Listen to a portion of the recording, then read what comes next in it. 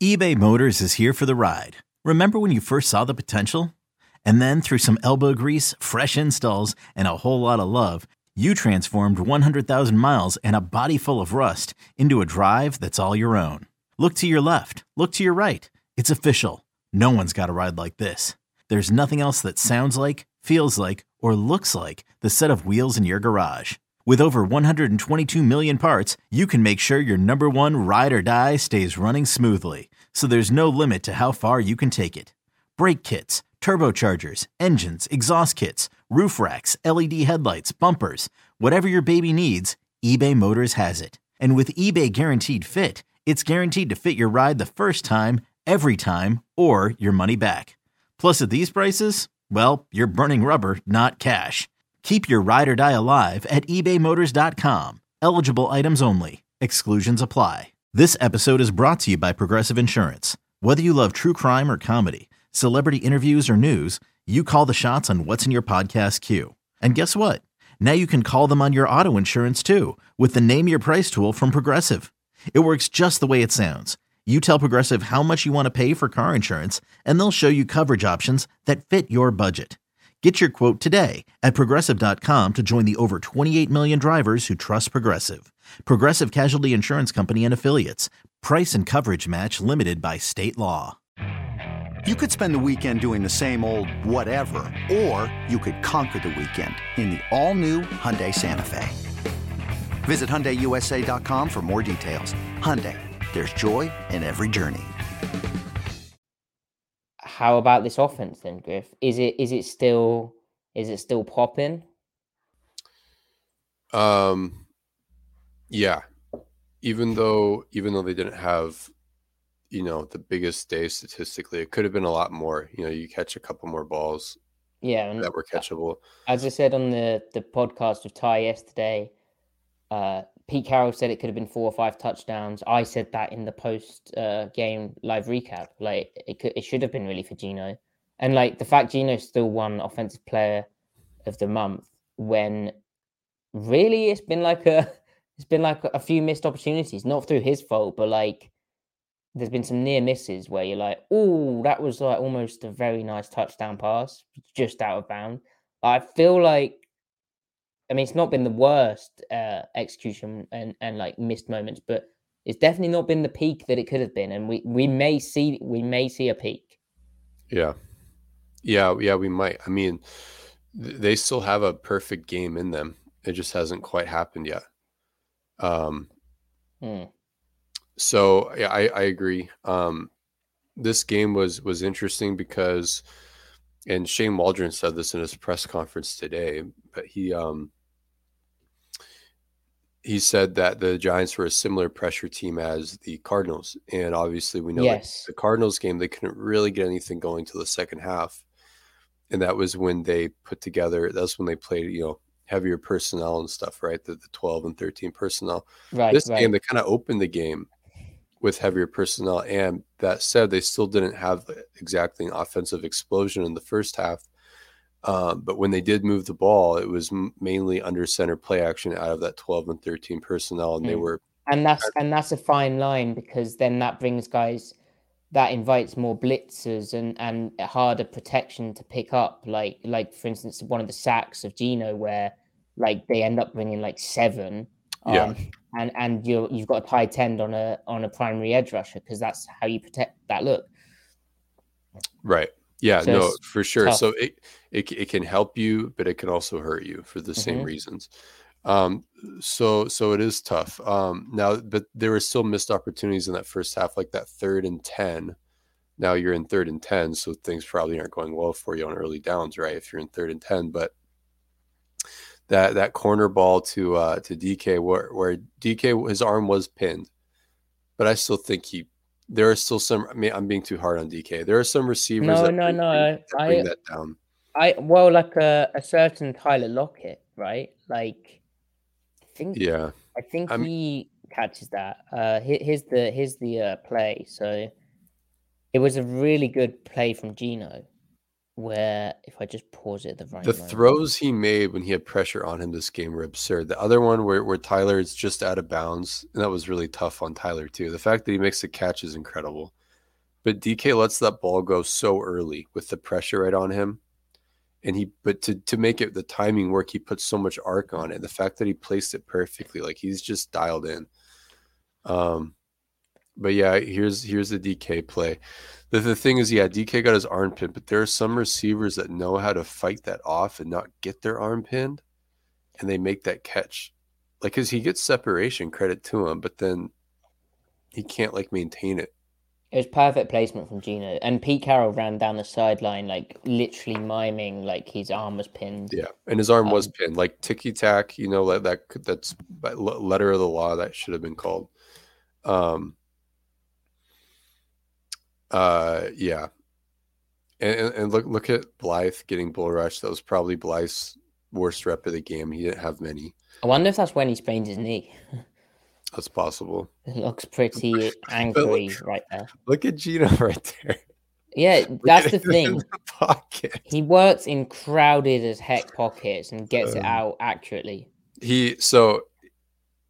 Remember how in the 49ers game when he was getting pressured, he wasn't able to put the full force into the ball, and even the Falcons game a little bit. I'm seeing him accessing all of his power when he's not able to step into the throw the way he wants to in the past weeks. I don't know if it's an emphasis thing, but ever since that Lions game, he's been doing it. Lions, Saints, Cardinals, Chargers this week.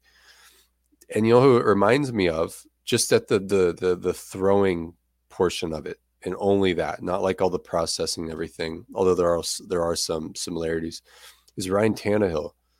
The way Ryan Tannehill gets some throws off where he stands super strong in the pocket with guys on him and just rips it. Like, I have major respect for that aspect of Tannehill's game. Gino's doing that. Because they're both well, actually, how tall is Tannehill? He's 6'4". Right, there you go. This works then. They both look kind of clunky and awkward doing it because they're not like they're slimmer quarterbacks, right? And it can look a bit weird, but they're ripping it, and they're in the tight space, and it looks claustrophobic, but they're ripping it, and they're accurate with it. It's a good comparison. Yeah. So O-line wise, both tackles did really well. Yeah, they did. Yeah. Again, I feel like a lot of the issues were. I mean, this is a nasty as hell kind of defense in terms of like for the O-line. You want to avoid pure drop back situations, and most of the issues were either in pure drop back situations or like under center where, you know, you get the play action and you get a pressure, and it's a tough matchup. But like most of the pass protection issues I saw were just a guard losing a two-way go in a one-on-one in a pure passing down. And heck, Gino can make that work still. Like, he can step up, he can sidestep, some pressure if needs be. Obviously, he's not invincible, but his pocket maneuvering is definitely a skill at the moment. So, yeah, what do you see out of the offensive line? I think that they protected well. I mean, I agree with what you said. It's only a kick, a jump, a block. It's only a serve. It's only a tackle, a run. It's only for the fans. After all, it's only pressure. You got this. Adidas.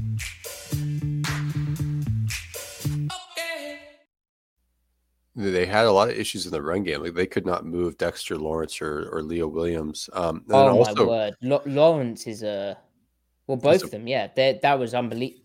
Real stout stuff and just block shedding. Yeah. At really good times. And what's weird is that the Giants, surprisingly, they didn't actually have, like, their opposing they were rushing bad, right? success rate is poor. And I think, and the way I don't, like, maybe they have, like, internally they have really good numbers in certain fronts, and with Seattle playing heavy and them probably maybe being a little bit more conventional with that, maybe like they actually perform better when they're more gapped out and fundamentally focused. Like maybe they actually have a good run defense inside them, but they just schematically don't tap into it or something. I don't know. But I was especially impressed by the way the second level moved. Like we talked about on the recap, they made a lot of those last second tackles where it looked like Walker probably had 3 runs where I think we all thought, oh, this could be one that he pops. Yep. And then the backside lever guy just comes through at the last second and makes that shoestring tackle. And it's like, okay, 2 yards, 3 yards, or 4. Yeah, they flew to the ball. I don't know. Maybe it was just a point of emphasis for them. But like nothing worked. The outside zone didn't work. The gap runs didn't work. The gun change-up gap runs didn't work. Like nothing worked. They couldn't get movement. So it was just one of those. But now that said, on the you didn't want to be in many dropback situations. What won the game for them, of course, or what sealed the deal rather, was that Tyler Lockett double move into the touchdown. I mean, that was straight up a full field progression. I think you had DK on running an out route, and then Will Disley running across, essentially like a Y cross progression. And Lockett is all the way on the back side of it now. But I think Geno knew that's where he was going pre-snap, though. He did. So that's a really cool play because, as he said in his press conference, Tyler gave him a hand signal, noticing that the cornerback technique that was going to get played, like a hard spot thing. And they worked that out pre-snap that, okay, we're going to do the double move here. And again, the fact that you can't tell that Geno's looking for that immediately, he's really good at looking guys off and not like getting overly excited. Like, oh, I've got the look. Like he's honest. He holds the post safety, and that was that was one of the best drives in Seahawks history in of Geno's amazing Seahawks career so far, where they've thrown underneath, and then they get them on the double move where the route is very similar to Metcalf's catch, it looks very similar to Metcalf's catch where he catches against it's basically cover 4, but it's the kind of aggressive cover 4 that DK is getting, where if I show you, the cornerback is in like, he's almost playing like box out trail technique. It's almost like 2-man like this, and then the safety's a quarter, but he's way over the top and he's way over, like he's just playing DK.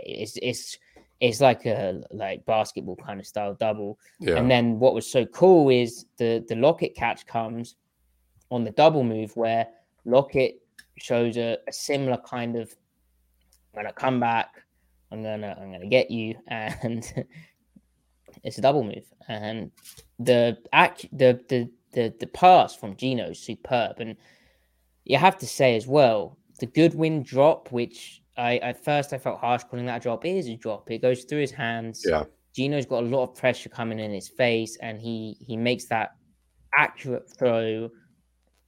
I should say the pass protection was good. It's just a shrinking pocket like we were talking about earlier. Lockett's earlier uncharacteristic drop where Geno's right on the money with that absolute dime. That's what we're saying. It could have been 4 or 5 touchdowns. Yeah, and also, like, even though Goodwin dropped it, but that play really shows how tough a cover he is, because the corner was just off, and Goodwin doesn't do anything special at the top of the route where he starts to break or bend a little bit. He just runs. He just outruns him. He's just very fast, and the corner was not fast enough. Great analysis. Like here, Goodwin just gains on him the whole time, and because the corner started like here, 7 yards off, 1 yard outside. Like you should be able to play top down on an over route where there's not much deception. He's just running down the field. But Goodwin's an Olympian. Like, see you later. Yeah, and unfortunately, he's got to be killing himself because he would have demonstrated. I mean, he's on the team. He doesn't need to be. He would have demonstrated so much value. Maybe kicking himself, not killing himself. Did I say kill? Oh, you did. Yeah. It's a slip of the tongue. Yeah, it was a little dark for me. Kicking himself. because the ball was perfect. So very frustrating. And he did what he needed to do to score the touchdown up until catching it. So he did. That's frustrating for him. And this is the sort of thing which is big to hit as well, because there's no post safety. Like they're running some kind of BS defense where they're like sending. They didn't even send that much prep. Well, actually, hang on. 1, 2, 3, 4, 5, 6. They sent 7. So it is kind of BS. And if you hit that, then it's like, coach on the sidelines like, hey, coach, what coverage was that? Why are we leaving Goodwin one-on-one with no coverage help? And Wink's like, oh, that's what we do. Yeah. But it puts some thought in their mind. The fact you miss it, then it's like, oh, we'll do that again. You're right. Now, they do follow this up with 2 4th-down conversions, and then Geno Smith throwing a very anticipatory dig route. I think, was it a mesh concept? In the low red zone to DK Metcalf. Yes. So that middle linebacker starts to melt with that second crosser, and he's in the window by the time Geno starts his throwing motion. That was absolutely beautiful. And then by the time he actually throws the ball, it looks wide ass open. That's because he's in processing and anticipating. So